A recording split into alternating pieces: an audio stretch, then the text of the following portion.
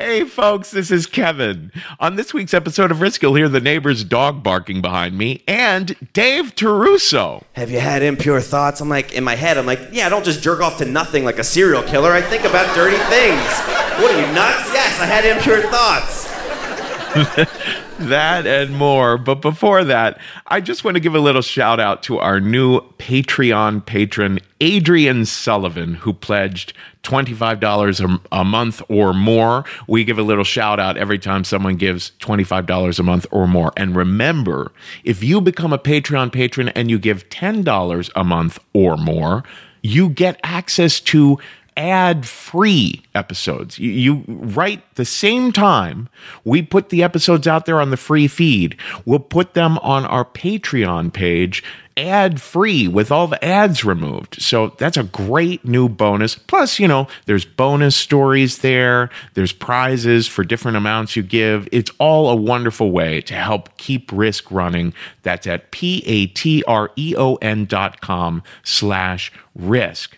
I also wanted to let everyone know we're doing a very, very special show this week. On August 18th in New York City, the Story Studio, our school, we're producing a show called In It Together, Stories of Strength in Diversity. It's all a part of the Speak Up, Rise Up Festival in New York City this August. August 18th at the Connolly Theater, we're featuring stories that celebrate this melting pot of a country that we have. Beautiful, wonderful people sharing really remarkable stories. You can find out more at speakupriseup.com. Finally, today's episode is brought to you by adamandeve.com. Go to adamandeve.com and get 50% off just about any item. And when you do, you'll get a free sex swing and free shipping. You just enter the code RISK at the checkout. That's RISK at adamandeve.com. They have so many wonderful things there. Many are extremely affordable and also a lot of really high-end stuff as well. I highly recommend it. Risk fans who have taken advantage of this offer have been really, really thrilled by how much they get out of it. 50% off of any item, a free sex swing, free shipping. Use the code RISK at adamandeve.com. Now here's the show.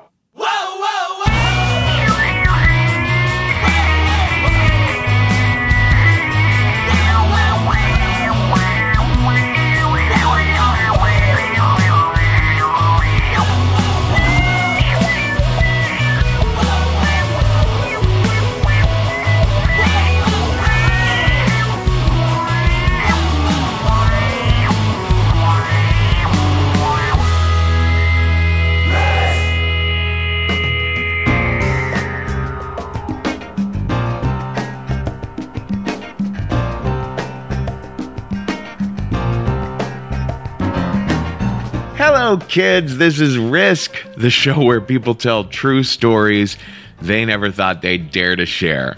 I'm Kevin Allison. This is Herbie Mann and Dwayne Allman behind me now. And until I can figure out how to deal with the sound issues in my brand new apartment, there will probably also be a clunky refrigerator and a neighbor's barking dog behind me, too. We're calling this week's episode Out of Bounds. 3 stories about things just getting out of hand. And it's an appropriate feeling title for an episode after this past weekend. As you know, a couple days ago in Charlottesville, Virginia, we lived through another one of those moments that, Thomas Paine described in 1776. These are the times that try men's souls. Sometimes it feels especially trying for us here at Risk because we place so much value, we cherish welcoming people of all walks of life here. Liberals, conservatives, rich, poor, men, women, trans, queer people, people of different religions, colors, cultures, backgrounds, ages, abilities, and more. I think it's important to remember clearly as Americans what came before this weekend. So, about 2 years and 2 months ago, Donald Trump announced he was running for president. If you remember, he kicked it all off that very first day by saying Mexicans are rapists.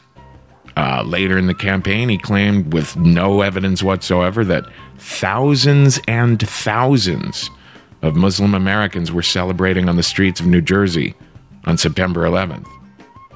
He went on to say there should be a complete and total shutdown of all Muslims from entering the United States. And as the campaign wore on, he was retweeting the sentiments of neo-Nazis. He carefully avoided criticizing the former Grand Wizard of the KKK, David Duke, for his endorsement of Trump. As a candidate, remember, he told his supporters at his rallies that it would be ideal if people who were protesting at those rallies, if they had to be carried away on stretchers. And of course, we all got to hear a recording of him bragging about sexually assaulting women. The list of hateful or reckless things he said during the campaign just goes on and on. Now, back then in 2015, 2016, I predicted that all of that was leading up to a weekend like this past one.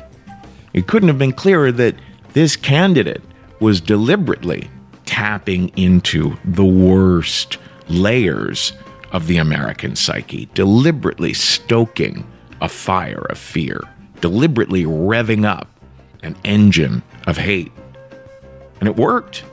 He won the White House.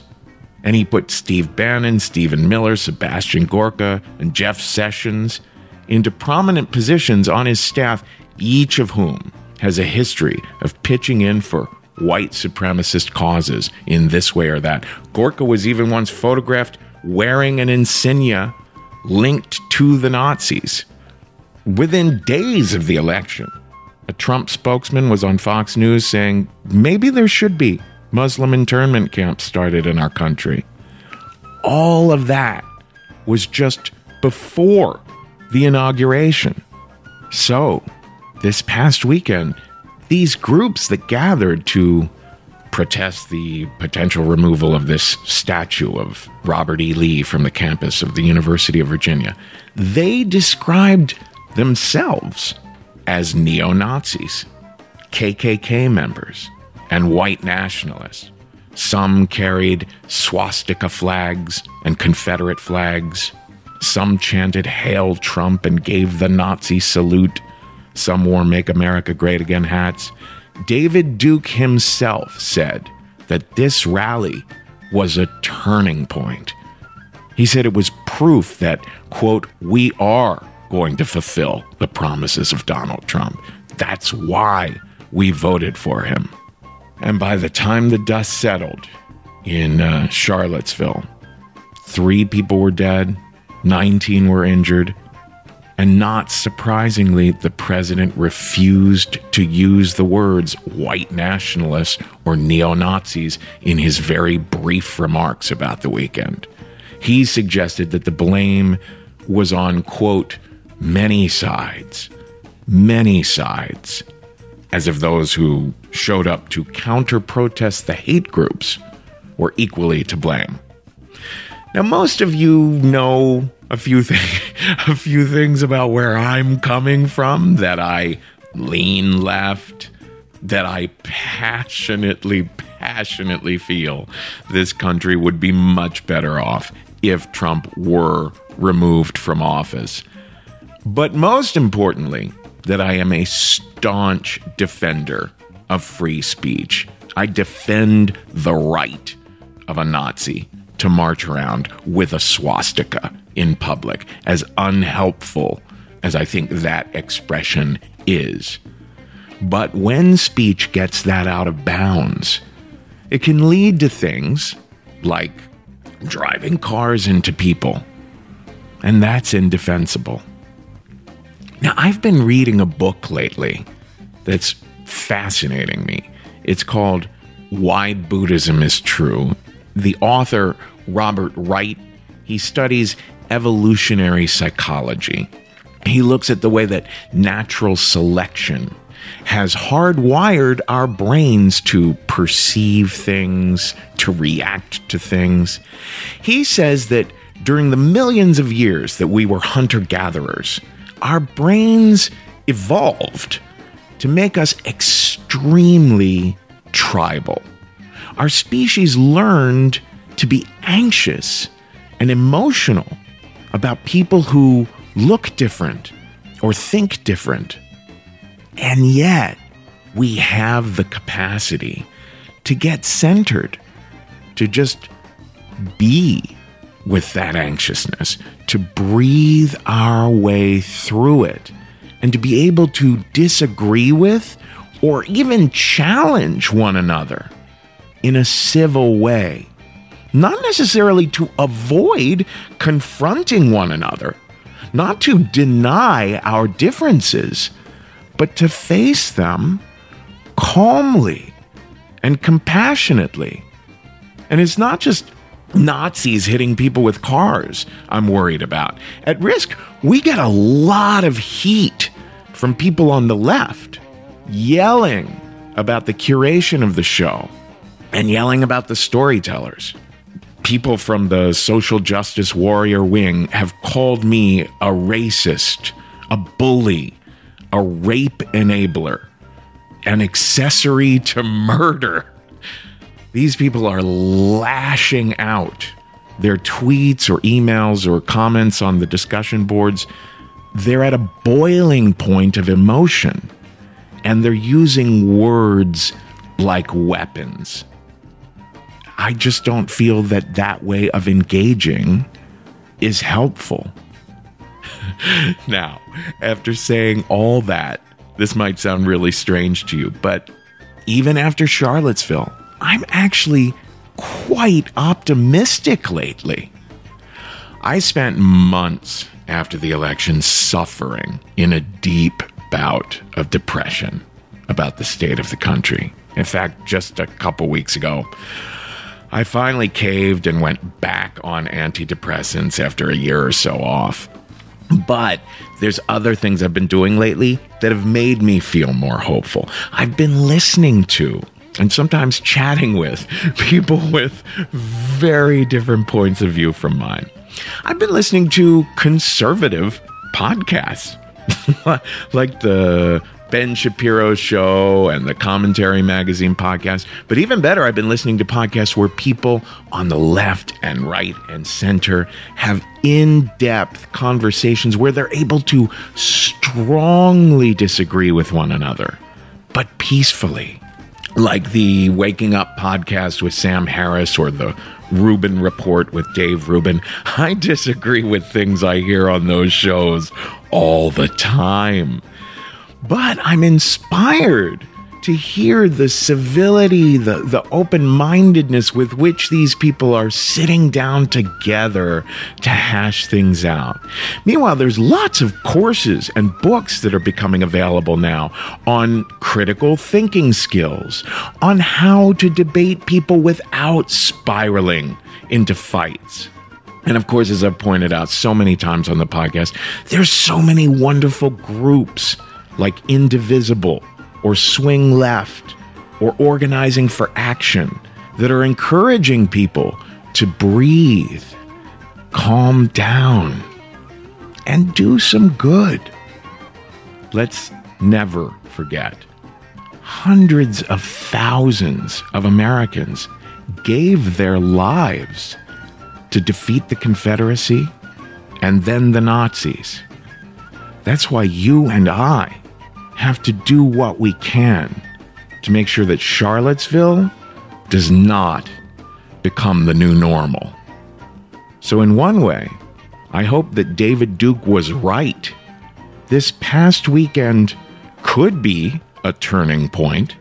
It could be the moment that calm, cool, and collected, peaceful warriors finally overpower all the screaming extremists and make America sane again. Let's see if we can do that. Okay. Now, in a little bit, We're going to hear a story that was shared at our recent Risk Live show in Philadelphia from the comedian Dave Taruso. I'll talk a little bit more about this after the story, but there's some alleged criminal activity on the part of a couple of the characters in that story. To our knowledge, no one was convicted of those alleged crimes, but they were widely reported. I'll talk about that more later. But before Dave's story, we're going to do something we do every once in a while. We're going to feature a story that was not told at a Risk Live show, but at a Mystery Box show in Portland, Oregon. Our good friends at mysteryboxshow.com sometimes share with us stories that they recorded out there. Rocky Wing can be found on Twitter at _pastor_fail. Here he is now, Rocky Wing, with a story we call Second Coming.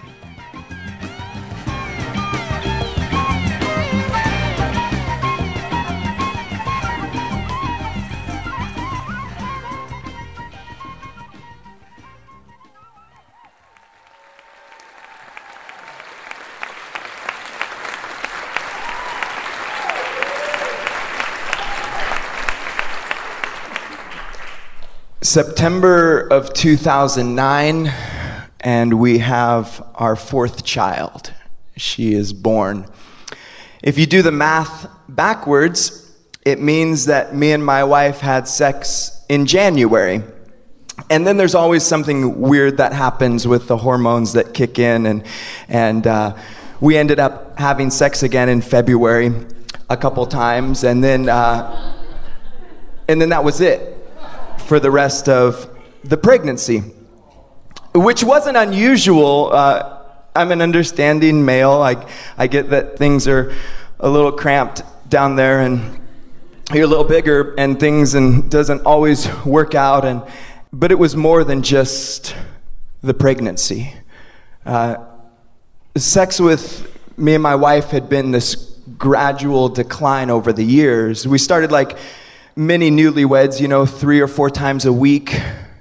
And through the years, it dropped to once a week, then once a month, then every other month, to where it would get to maybe once every 3 months or 6 months. So to go 8 months was not a big deal for our relationship, though it was a big deal for me.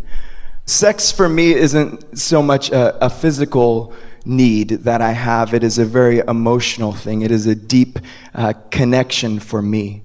And not only that, but one of my biggest struggles that I deal with is rejection. So to go to my wife and to ask for this and to be rejected is crushing me. And so I know after we have this baby, or she delivers the baby vaginally, I know that you have to wait for things to heal up and calm down, right? And go back to normal. But now it's February again. And we had not had sex for a year. And I'm in a place where I can't really tell anyone about this because I'm a pastor. And as a pastor on a stage, you're supposed to be an example. And part of being an example is you're supposed to have a good marriage. And so if I were to tell any of my friends who are either fellow pastors at the church that I'm going to, or people that actually go and sit down in the congregation at my church, that me and my wife hadn't had sex, by the way, in a year, I don't think I would have my job too long. And this is the job that I dreamed of having since I was 16 years old. This was a job that I went into debt for at a 4-year Bible college. My degree says ministry with a minor in theology. I'm qualified for nothing else, friends. So I keep it a secret. And now it's February again. And we haven't had sex for 2 years. And it's February again, and we haven't had sex for 3 years. And then I finally tell someone after 3.5 years. I open up to someone I trust. And me and my wife begin to go to counseling. Every Monday night for a year, we meet 2 hours with this man and his wife. And it's February again. And it's February again. Now it has been 6 years. that me and my wife have not had sex. And I remember that January I made a New Year's resolution. This is January 2015. I made this resolution that I'm going to try, with this help of the God that I preach about on stage every weekend. And I wake up every morning to go on my run, and I'm praying, and I get home very excited, and I pray for her, and this goes on for 2 months, but then it's February again, and it's been 6 years. And I remember the night, I remember going in to give her a hug goodnight. At this point, our only touching is hugging and holding hands. We're not even kissing anymore. And I go to give her a hug goodnight, and she feels my erection press up against her belly, and her body turns rigid, and she takes a step back. And that was when I knew my marriage was over. But I can't get a divorce. Pastors can't get divorced. People in the church can, but again, you're that example. If I get a divorce, not only do I lose my 4 kids, but I lose my job, I lose my calling, I lose all the friends I've made over the 18 years in this job. And so I keep that secret. And I'm living a double life now. On stage, one person, at home, another person. Me and my wife's relationship continues to deteriorate. We're not even talking now. She's in one room, I'm in the other room. We're texting in the same house. Never even touching now, not even holding hands or hugging. And into this existence, a very lonely existence, a very rejected, not able to even show this to anyone, carrying this lie inside of me, this woman enters into my life. This beautiful woman with the soul of an artist. Ari comes in. She goes to my church. And I remember one of our first deep conversations, she asks if she can pray for me or if I can pray for her. That's how our conversation starts. And we begin to have this conversation over Facebook message. And we stay up till 1 a.m., 2 a.m. every night for 3 weeks. And she's the first person I give the key to my soul to. And I tell her everything about me. And she accepts me in a way that no one ever has. And I'm able to be vulnerable with her. And I develop this deep crush. I'm getting butterflies in my stomach when I see her again. It's this strange feeling. I start writing poetry. It's like, who am I? And I'm totally in love. But I can't do anything because I'm a pastor and I'm married and I have this life that I'm trying to uphold. So I don't do anything until September 9th last year. And I'm in my office and it's late at night and she comes in. She was a leader at the youth group. She comes into my office and we're talking. And she stands up and starts talking. I'm sitting down. And she sits down right on my lap. Everything freezes. Except for other things. And to be in a space where you have been rejected for 6.5 years, to have somebody that you are beginning to get feelings for express that. And then she leans back and her hair presses against my face. And I put my hand on her hip. And we just freeze there, not even talking. And I push her gently off me. And I grab her by the hands. I want to look her in the eyes. I sit her down and we look at each other. And I say, we need to talk about what's going on here. She's like, yeah. I said, we need to talk about this crush that we're having. And she's like, we? I'm like, yeah. I really like you. And she expresses her feelings for me. And I say, well, what are we going to do? I'm married. I'm a pastor. I'm your pastor. And she had complications of her own.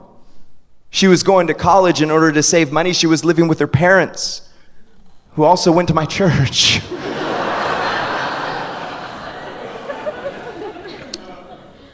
And so we began a secret relationship.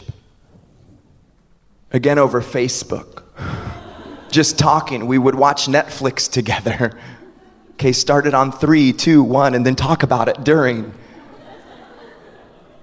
We would maybe kiss for like 30 seconds at a time here and there.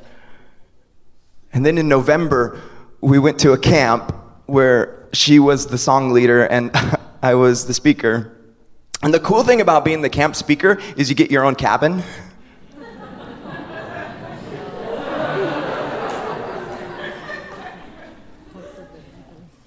And I asked if she wanted to come to my room. And she said, yes, I do. And when everybody else went to sleep, after I preached my sermon,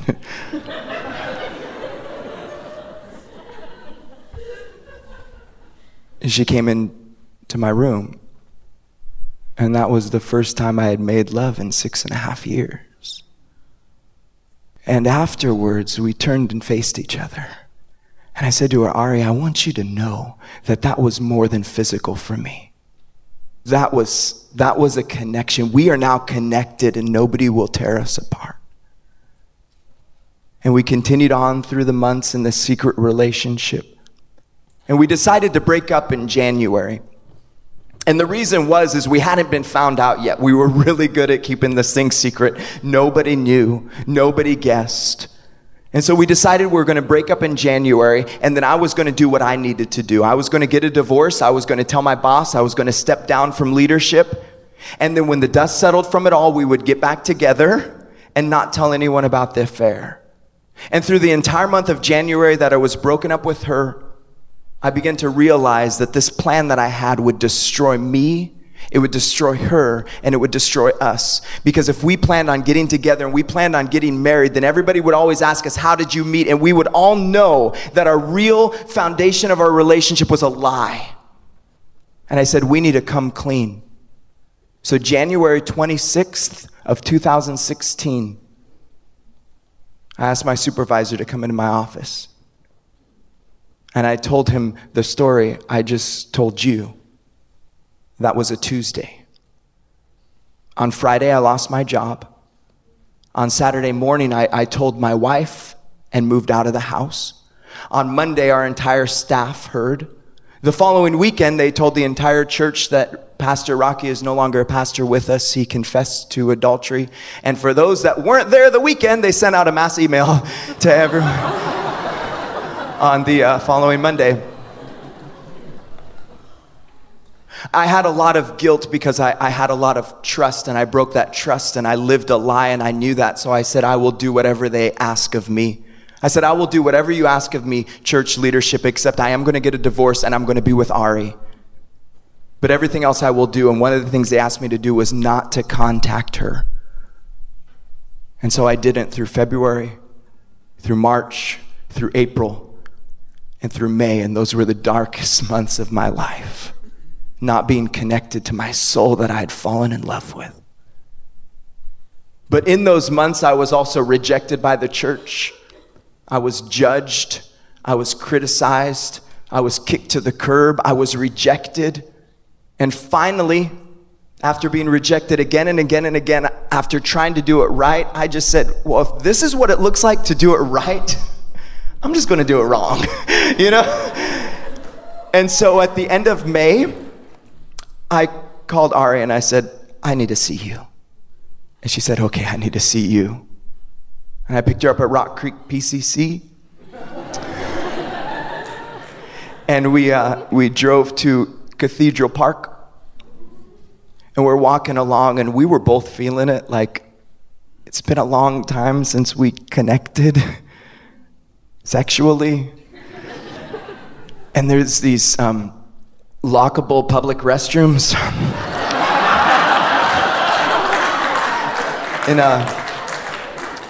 at Cathedral Park, and it's amazing.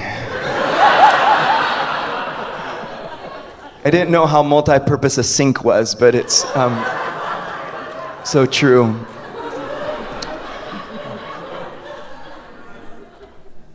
We found out that there was a member of the congregation that saw us walk in the bathroom together.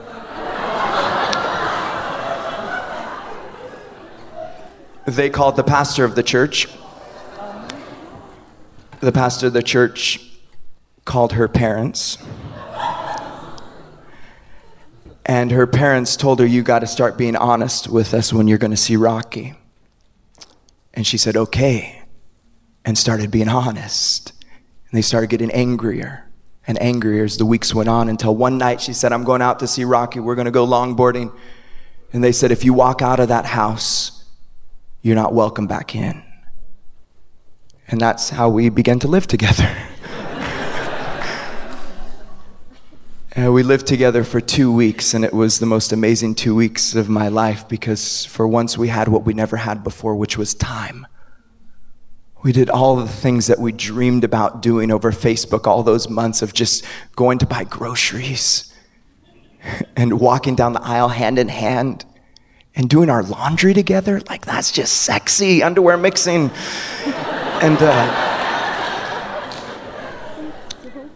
And making love every morning and every night, and just sleeping next to my love. And then her birthday was approaching, and I decided I wanted to get us couples matching tattoos. Yeah, how sexy is that? I have the triangle, and she has the matching triangle on her other arm, you know, so when we hold hands, it's like they're swinging like this. Super cute. That was a Thursday night after we'd lived together for 2 weeks, and we have her all bandaged up, and we're looking at our arms together, and she gets a text from her dad. And the text says, call me. So she calls him, and he says, your mom is being rushed to the emergency room in an ambulance. And I hand her the keys. I say, go to your mom. I don't think they'd want to see me right now. She calls me frantically at 1 a.m. Says her mom just came out of surgery and has a 1% chance of living. I said, do you want me at the hospital? She said, yes.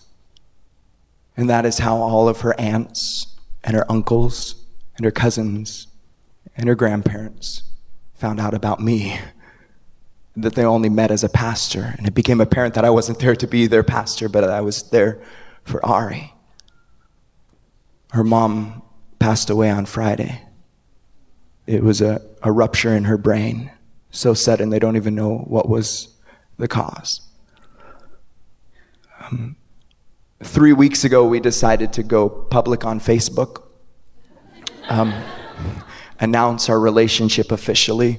At the last count on our relationship status update Facebook change, we have 11 teary faces.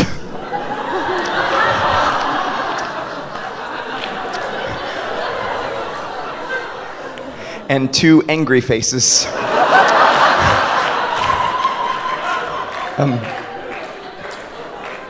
We've decided to delete all the angry comments, but we usually take a screenshot of them before and laugh at them later. We're trying to stay very positive about it, but it is difficult for sure. People don't want to hear the story, but we're together now, and as I think over this story, and I think of where I am in life now, every once in a while I have these moments. One hit me yesterday as I look at all I've lost. I've lost my career, I've lost all my friends, I've lost my community, I've lost my family, and it hits me hard in these moments. You know, the most amazing thing is when I walk off of this stage, I get to sit next to my love. I get to sit next to my soulmate. Thank you.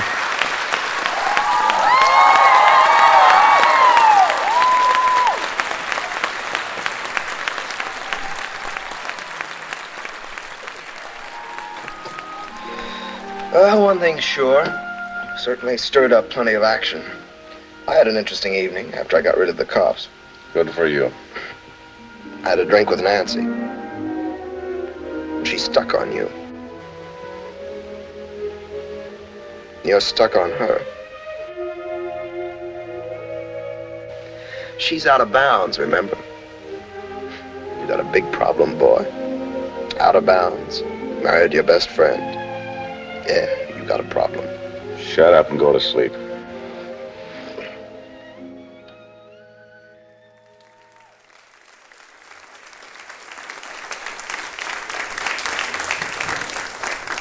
How's it going, everybody? All right. When I was a little boy, I wanted to be a Catholic priest. But instead, I grew up to be a raunchy nightclub comedian. And this is the story of my journey from one vocation to the other. So, I'm Italian from South Philly. Italian people are very Catholic because they come from the place where the Pope is from, where Vatican is, you know. So being Catholic was everything in my family. You know, we didn't just not eat meat on Fridays during Lent. We didn't eat meat on Fridays ever. And in those kind of Catholic Italian families or Irish families, a priest is like a celebrity. If the priest comes by your house, it's like a story. It's exciting. And priests are always treated with this kind of like, oh, Father Stevenson came by. That was amazing. And I like that. I was like, I want to be a priest. This seems cool. I also liked the homily, and especially like if the priest made the audience laugh. And I guess I should have known then I wanted to be a stand-up comedian if I thought of the people in the church as an audience, not like, you know, what they actually were, which is like believers. In fourth grade, I met this priest, Father Cademo, who took a shine to me. And he used to come and take me out of class to help him with stuff. In a Catholic school, the priests are sort of like the mafia in a nice way. They can just do whatever they want. So he'd just walk in and interrupt the teacher and be like, I need Dave Taruso, come up here. And I would go to the front of the class, and he used to pick me up by my heel, like a trout, like swing me around. And all the kids would scream, and I'd be like, yay, attention, ooh, this is good. And I felt special, and I was like, I want to be like this guy. He's funny, he's charismatic, you know, people think he's cool. He took me out of class. I would do errands with him. One time my parents had him over for dinner. I remember very specifically like sitting on his lap at dinner being like, this is cool. Like, you go to people's houses, and you hang out with them, and you get free food, and you get to talk to them, and you get to leave. I want to do this. The next year, Father Cademo was moved to another church, another parish. And the year after that, I'm having dinner at home with my parents, and my mom said, guess what I just found out? Father Cademo got hit by a bus. And I was like, oh my God, it's terrible. And she said, yeah, he's in a convalescence home in Miami. And I was like, he's alive? She's like, yeah. I'm like, wow, that seems to me like proof that like God takes care of his employees. This is really the kind of job that I want. He got hit by a bus and he lived. I want those kind of superpowers. I better be a priest. I wanted to be a priest until I was 13. And that's when I started getting boners on the reg. Like constant boners. Like one boner would start to deflate, the next boner would come up. My dick was like a wacky inflatable arms guy, just down and back up again, down and back up again, down and back up again. I'm like, I have homework to do, boner, leave me alone. And I knew, even at 13, I can't become a priest. I cannot take a vow of celibacy. I need to put my boner in women. I knew that at 13 years of age. Something I wish more priests had realized when they were young. So I'm like, okay, I am not going to be a priest, but I'm still going to be very religious because my parents were super into it and I was super into pleasing my parents. So I went to church every Sunday, went to confession every Saturday, and, you know, read about the saints and all that stuff, and I was super into it. When I was 14, we moved to a new parish, and this parish only had one priest. And he was like a 70-year-old guy who, like, slicked his hair back with Brill cream. He wore these, like, Austin Powers glasses. He used to give these, like, fire and brimstone sermons, which no one does in the Catholic Church. His name was Father Gallagher. And he would be up at the pulpit, wagging his finger with his hair flopping like Hitler, just going like, these kids today with the porno movies and the crack cocaine and their 40s of beer and their Ricky Lake. He was very out of touch. He was not in touch with my day, you know? And I'm like, this is my guy? Like, this is such a step down from Father Cademo. This is all I have? But this is all I have. Like, every Sunday I'm listening to this guy give his sermons, and every Saturday I'm confessing my sins to this guy. 14 also happens to be when I start masturbating. So now I gotta go tell this old fire and brimstone guy all about that. If any of you are not Catholic, have never been in a confessional, the best way to describe it is it's like if a phone booth fucked a coffin. That's basically what what a confessional is. It's the same dimensions as a phone booth, but you feel like you're dead. It's dark, there's a big red drape, it smells like incense and old people. Terrible. And you're in the dark just waiting.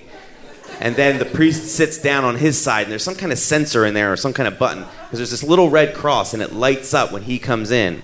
He slides back the grate. You can't see him, but there's like a thing here. You know he's there. You see his shadow. You feel his hot breath coming through. You smell his aftershave. You hear his like obscene phone call breathing. It's very uncomfortable. You feel like you're gonna die. And so you got to tell this guy your sins, right? And you go through like the 10 Commandments. That's how you're supposed to tell him your sins. So I'd be like, I haven't put God first in my life. I took God's name in vain. I talked back to my parents. I lied to my teacher about why my homework wasn't done. And then I would get to the masturbating part, and that seemed to be the part he was really interested in. You know, he'd always be like, how many acts of masturbation have you committed? And even then I was like, at 14, like, why does it matter how many times? Like, is jerking off more of a sin? If it is, I was guilty of that, because my numbers for the week were like 23. You know, like I was really, the wacky inflatable arm penis I had, like I had to take care of it a lot. So then I'd tell him that, and he would want to know, like, have you had impure thoughts? I'm like, in my head, I'm like, yeah, I don't just jerk off to nothing like a serial killer. I think about dirty things. What are you, nuts? Yes, I had impure thoughts. Who did you have impure thoughts about? My friend's mom. Do we have to talk about this? Seriously? Can you just do this? Give me some prayers and I'll leave? I hated it. It was very embarrassing. And he would always say, you know, your sins are forgiven, but under the sort of the caveat that you're supposed to try hard not to commit those sins again. And when it came to jerking off, I knew that was never going to happen. Like, I'm not ever going to stop doing that. You know, not to jump ahead, it's 24 years later, I haven't stopped. So I would feel really guilty about it, you know, and I would try really hard not to do it, and I would fail. Late at night, I would fail, and I would jerk off, and I would cry when I was done. And I felt like an evil person. I'm a pervert. I'm disgusting. I'm going to hell. And I had this purple shirt, right? I still have this shirt, actually. It says Cape May on it. My parents brought it home from the shore. It's really soft. And I used to roll the shirt up like a bandana and tie it around my eyes to sleep, which I still do, because I have chronic migraines, and I like the pressure, and it blocks out the light, which helps me sleep. And I usually would cover my eyes when I jerked off so that I couldn't see what a horrible human being I was. But when I was done, having just jerked off and cried, you know, like 2 separate tissues, I would take my shirt that was already rolled up in a bandana and tie it around my throat as hard as I could and strangle myself. Because I wanted to die. Because I thought I was going to hell. Because I was an evil, masturbating pervert, you know? I would just see how long I could go without breathing. And after like a minute, I would give up and let it out. Now, I didn't know about like David Carradine and autoerotic asphyxiation. And I'm glad I didn't know, because I'd probably be dead today. Not because it sounds cool, but because I'd like, well, I'll do that. I'll hang myself, and if I die, that's God punishing me. So going back to confession, I decided maybe I just won't mention it this time. Maybe I'll just have forgotten that I jerked off 38 times this week. You know, it just slipped my mind. So I didn't say anything that time. But of course, Captain Hot Breath in the fucking telephone booth coughing, he's like, have you committed acts of masturbation? How many acts? Did you have impure thoughts? Et cetera, et cetera. And I'm like, this sucks. I hate this. So my next tact was, I got an idea. I think I found a way around this. I just won't use my hands. This is classic Catholic reasoning. Listen, a lot of boys start out masturbating by like humping the bed. They're just doing it instinctively, and then at the end they go, wow, that felt really good. And that's how I started. So I was like, I'll just go back to that, and then it won't be a sin, it'll be an accident, you know? Like, I didn't jerk off. I was just watching Janet Jackson's Anytime video on loop and humping a pillow to the beat because I enjoy that song. And then 22 minutes later, I came in my underwear, like by accident, just a freak accident. So I tried that for a little while. But every time I'd get in the phone booth coughing, I'd cave and tell him what I did. Like I knew, like, oh, it's still a sin. And I hated it. So this went on for years, and I was just hating my life for many reasons, but that was one of them. And then at 19, I got a girlfriend. And we started doing sex things together. Not sex, because she was very Catholic too, but, hand things and the occasional mouth thing. Now I got to slide into the phone booth coughing, tell Captain Hot Breath all about it. He's got a lot of fucking questions, Did you use your hand? Did she use her hand? Did she use her mouth? Did you ejaculate? Where did you ejaculate? It's a fucking CSI episode every time I get in this booth. It is awful. It's not fun. It's like telling someone else's grandfather what you do with your girlfriend. I didn't like it at all. Very uncomfortable. And after like 3 months of having to tell him this stuff, I'm like, I'm not going to church anymore. This is my test of faith, which is something that religious people have. They'll be like, you go away from the church for a while, and then you come back with a renewed sense of faith. I'm like, this is what I'm doing. I'm leaving the church. I'm going to go off and finger my girlfriend. I'll be back in like 6 years with a renewed sense, But I didn't come back. And at 25, I'm working at this corporate job that I hate, cube job. And my desk phone rings, and I answer the phone. ASTM International, this is David. How can I help you? And on the other end, I hear, did Father Cademo ever touch you? Hello? Who is this? It's Mommy. Did Father Cademo ever touch you? No, Mom. Are you sure? You swear to God he never touched you? Mom, never. We slow danced a couple times, and he let me lead, but that was it. That was my way of making my mother relax so she knew that nothing had happened. I'm like, what's going on? She's like, I just read in the Inquirer that Father Cademo was a child molester. It turned out he did not get hit by a bus and get put in a convalescence home. He got caught diddling some children and got sent somewhere else to do it again. And he wasn't just a child molester. He's one of the worst I've ever heard of. Look him up. Cudemo, Father Cademo. He raped girls over the span of decades. He raped a little girl with a crucifix. He had other priests rape a girl and then they shamed her together. He was a fucking monster. And I looked him up and I saw this picture of him and he has these like dark shark eyes. And I realized like this was the guy I thought was so cool that I wanted, he was like my hero and I couldn't see that he was just a sociopath. And the only reason that I never got touched is because he only liked little girls. So I've got this horrible survivor's guilt in me, and I'm like, I'm never going back to church now. I know that for sure. And around that time, I start doing comedy. And very quickly, my comedy gets, like, extremely sexually graphic to the point where my friends are like, I can't even watch this. Like, why is it so graphic? And I realize now, many years removed from it, that I was reclaiming my own sexuality. I was trying to own it. That this was no more Captain Hot Breath. This is me. This stage is my confessional. It's very similar. You're by yourself. There's people in the dark judging you. It's a very similar situation. But now I was in control. I decided whether or not to tell you if I committed acts of masturbation and how many impure thoughts I had. And it was very freeing for me. I also write novels, and I wrote this book called Lost Touch, and it's about a Catholic priest that is killing people, and this other priest has heard his confession and knows about it and is covering it up. And the priest who heard that confession was based on Father Gallagher, a.k.a. Captain Hot Breath. And in the book, by the end, Father Gallagher's character kind of redeems himself. He helps the police find the killer. And for me, it was like, I'm forgiving this guy for being such a creep all those years. What a mature thing for me to do, right? And then the book got published, and 6 months later, having dinner with my parents, my mother goes, we just found out Father Gallagher was a pedophile. Captain Hot Breath? You gotta be kidding. There's no way that guy was a pedophile. The guy who had like a baseball game thing of every single thing I did, like he filled out like stats on me every week. That guy? Really?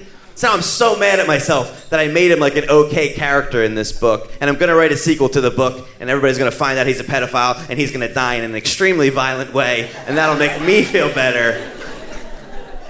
The only reason that I didn't get touched by him is because I was 14 when I met him. That is way too old, because at that age, kid, you can't trick a kid.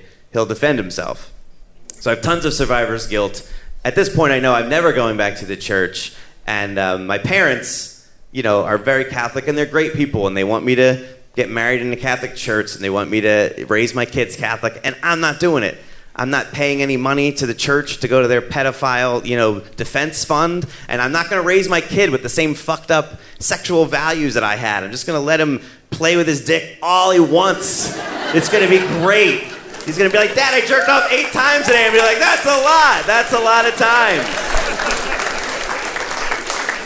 I just want you guys to know that you all just clapped at the idea of me letting my son touch his dick. My son who doesn't exist. You guys are weird, and I like that very much. That's really bizarre. It's really bizarre.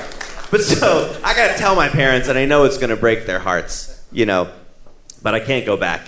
And I've been thinking for years, how do I just break this topic? Like, they watched the movie Spotlight, I'm like, here we go. And it didn't evolve into a conversation where I could tell them.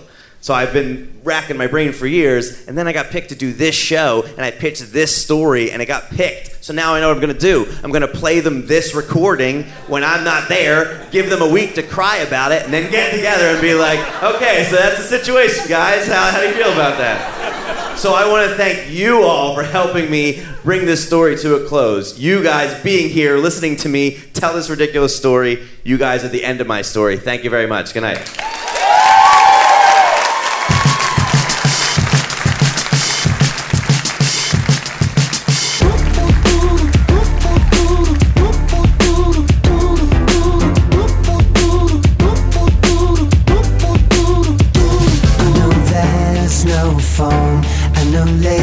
To put on to this thing we keep and dip into when we need. And I don't have the right to ask where you go at night, but the waves hit my head to think someone's in your bed. I get a little bit Genghis Khan. I don't want you to get it on with nobody else but me. With nobody else but me.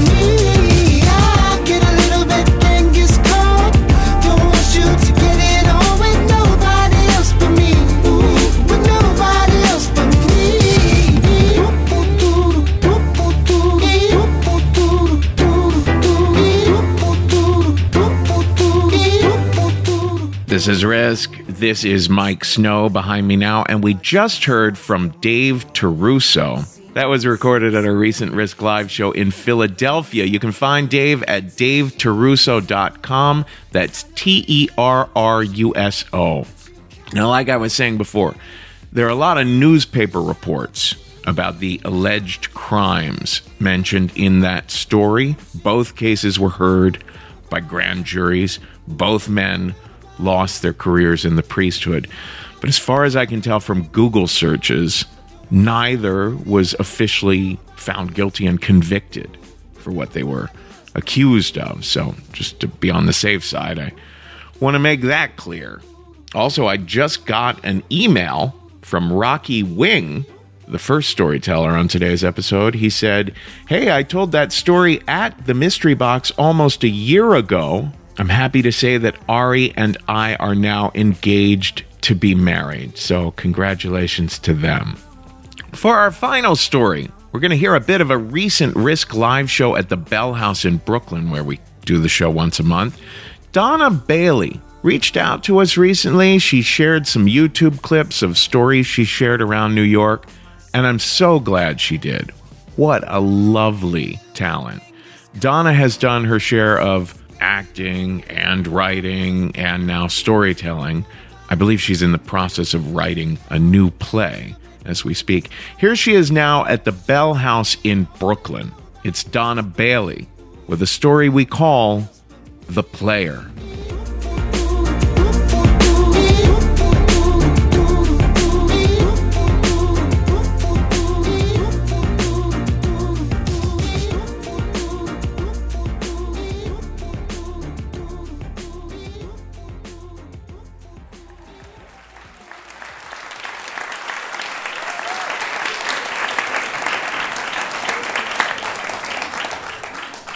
When I first became aware of Margot, I was in the 8th grade.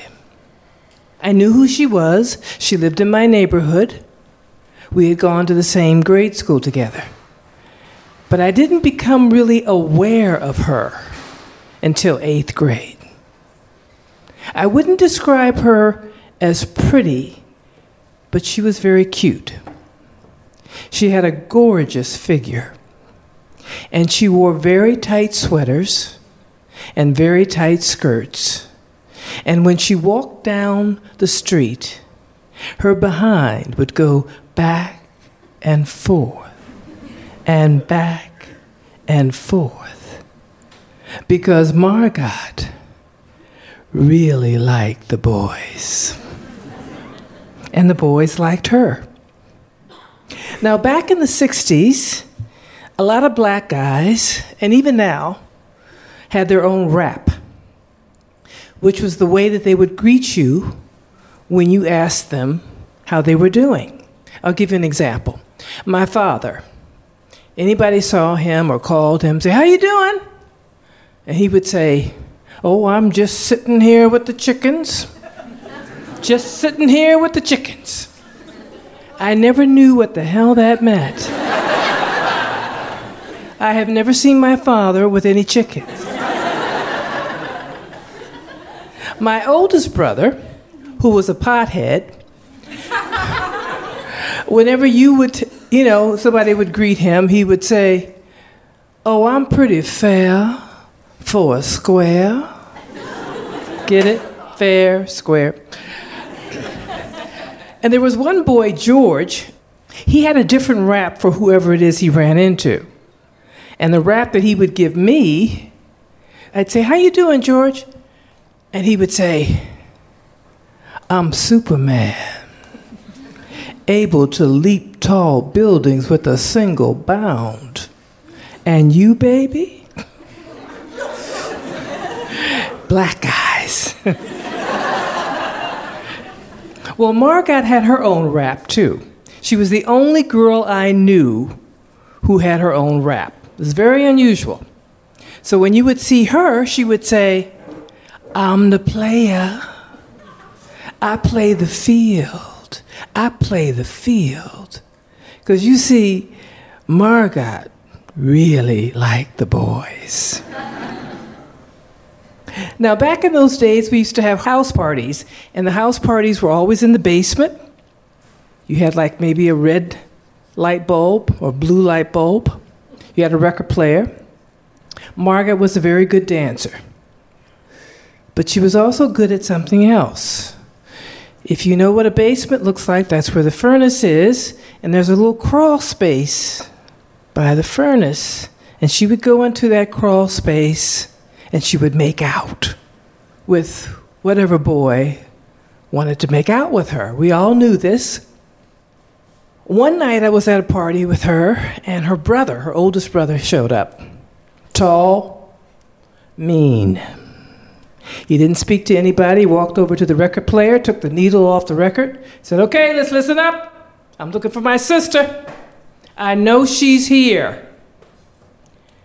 One of the boys pointed to the furnace, and he said, "Okay, come on out, Margot. You got to come out." And she slowly walked out. Her hair was askew. Her blouse was unbuttoned. Her skirt was wrinkled. She walked really slowly up the stairs, and when she got to the top, she waved. "Bye, y'all. I love you all."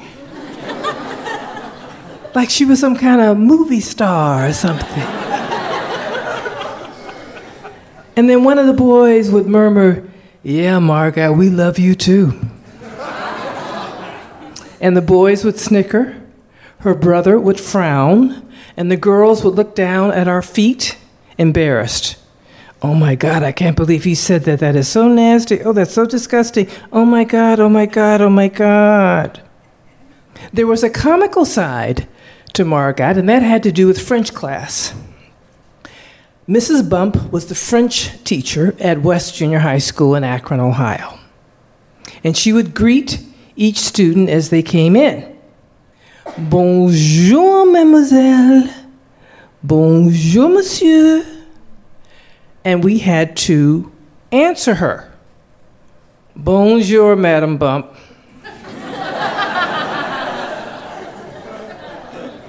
The funny part of that class was when Margot was asked to recite. I don't know whether Margot just didn't want to speak French properly, or she just didn't know how to do it. I'll give you an example. Comment allez-vous? Margot's version was, come on, allez-vous, baby. Pas de quoi beaucoup? We thought that was so funny. Mrs. Bump did not. Non, non, non.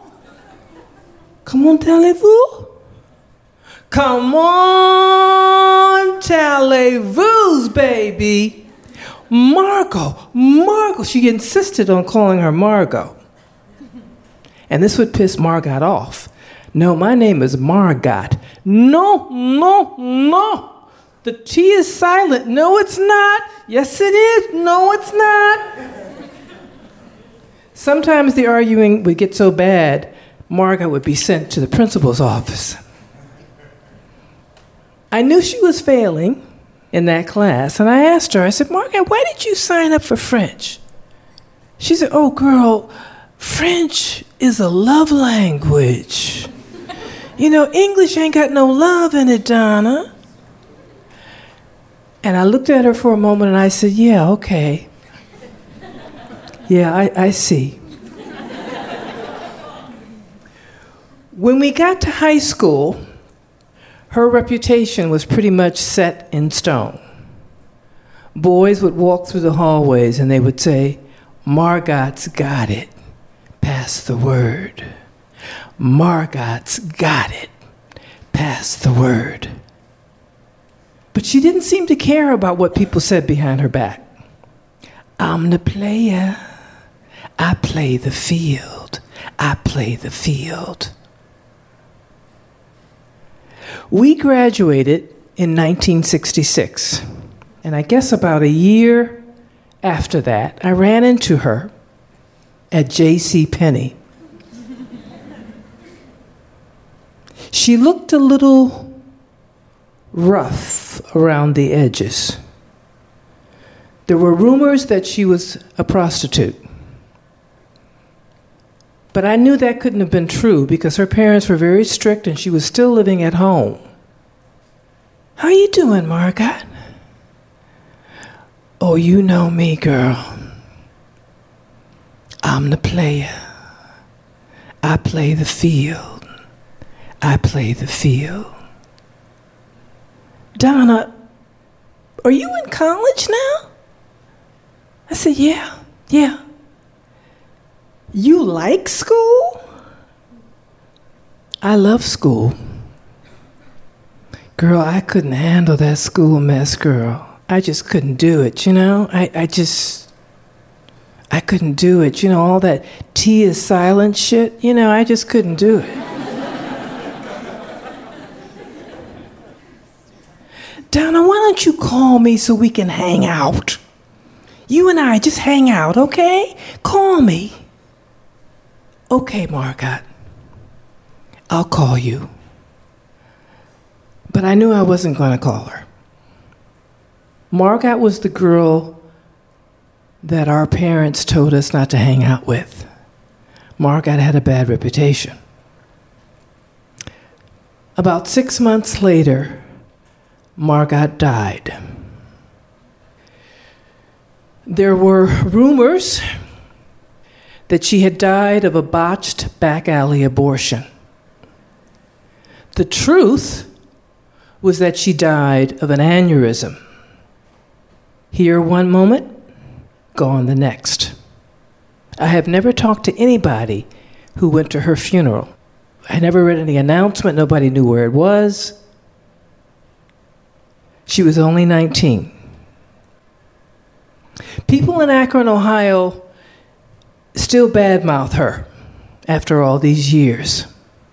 And when they do, I make a point to stand up for her. And there's a reason why I do that. Because you see, I was a lot like Margot. I liked the boys too.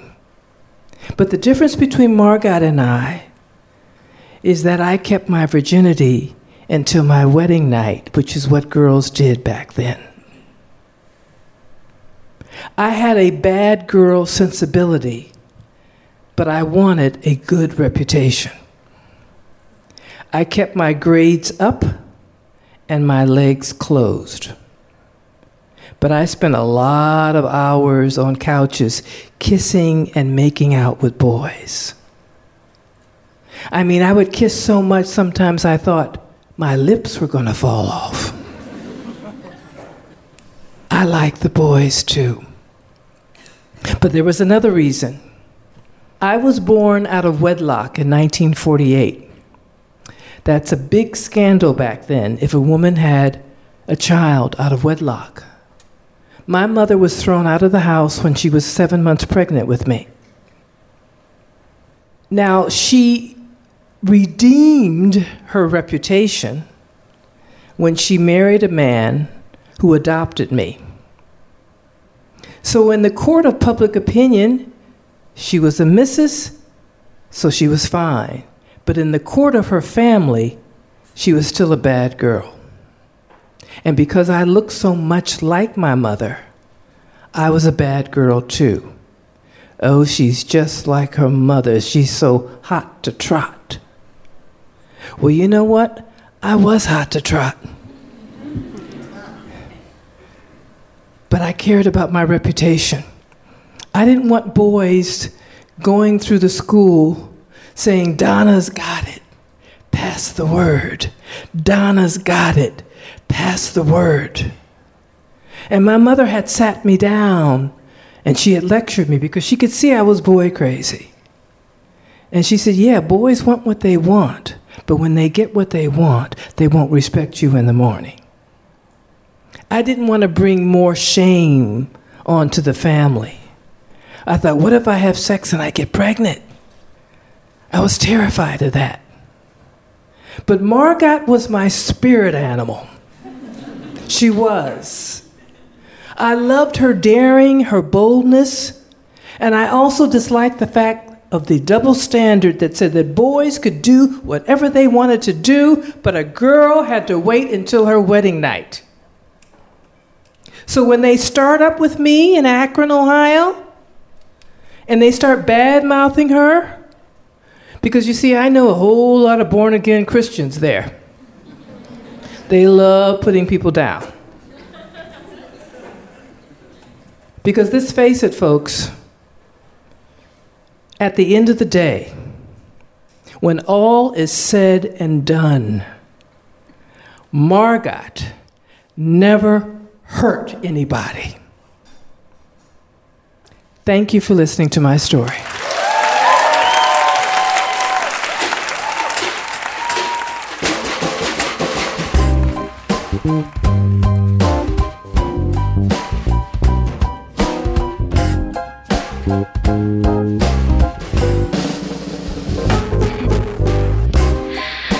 I know I got a dirty mind. It's in the gutter all the time. I don't believe that it's a crime. I consider it a service. This ain't 1954. It ain't a man's world anymore. So what you wanna take me for?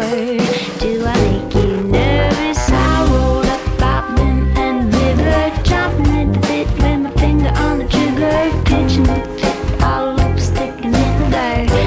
Like, baby, do you dare me? 'Cause a blue streak like a Duncan Foxy. Don't give a fuck if you find it foxy. I do what I like to, 'cause I got moxie. And you don't scare me. No, you don't scare me.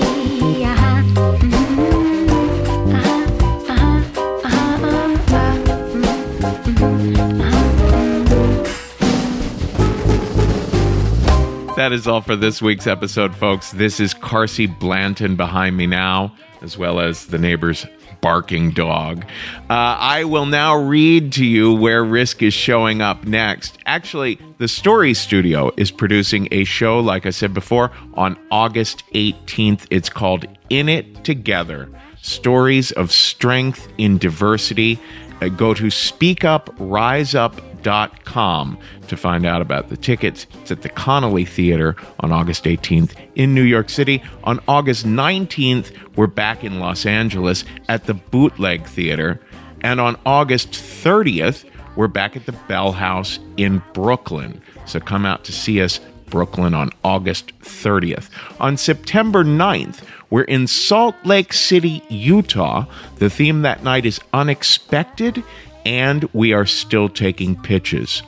On September 26th, we're doing a very special show along with Body Storytelling from San Francisco. You know, we've done Risk/Body co-productions before in San Francisco, but for the first time, we're going to be doing it at the Bell House in Brooklyn on September 26th, a very special Risk and Body show together again.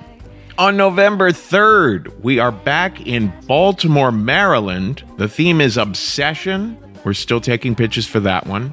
On November 9th, Chicago, Illinois. The theme is Revealing.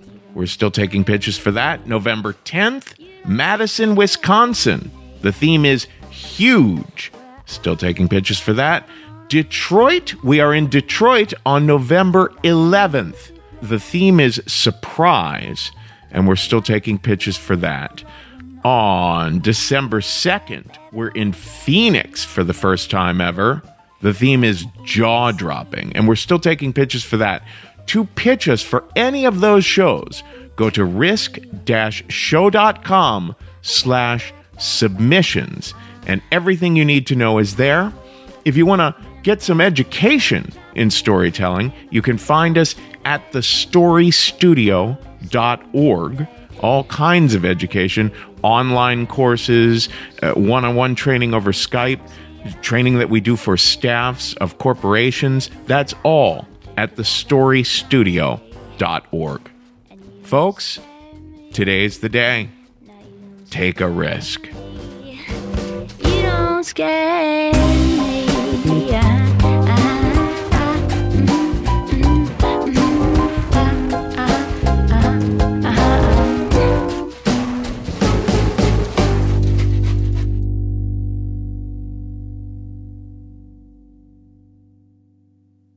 Oh my gosh, folks, I totally forgot.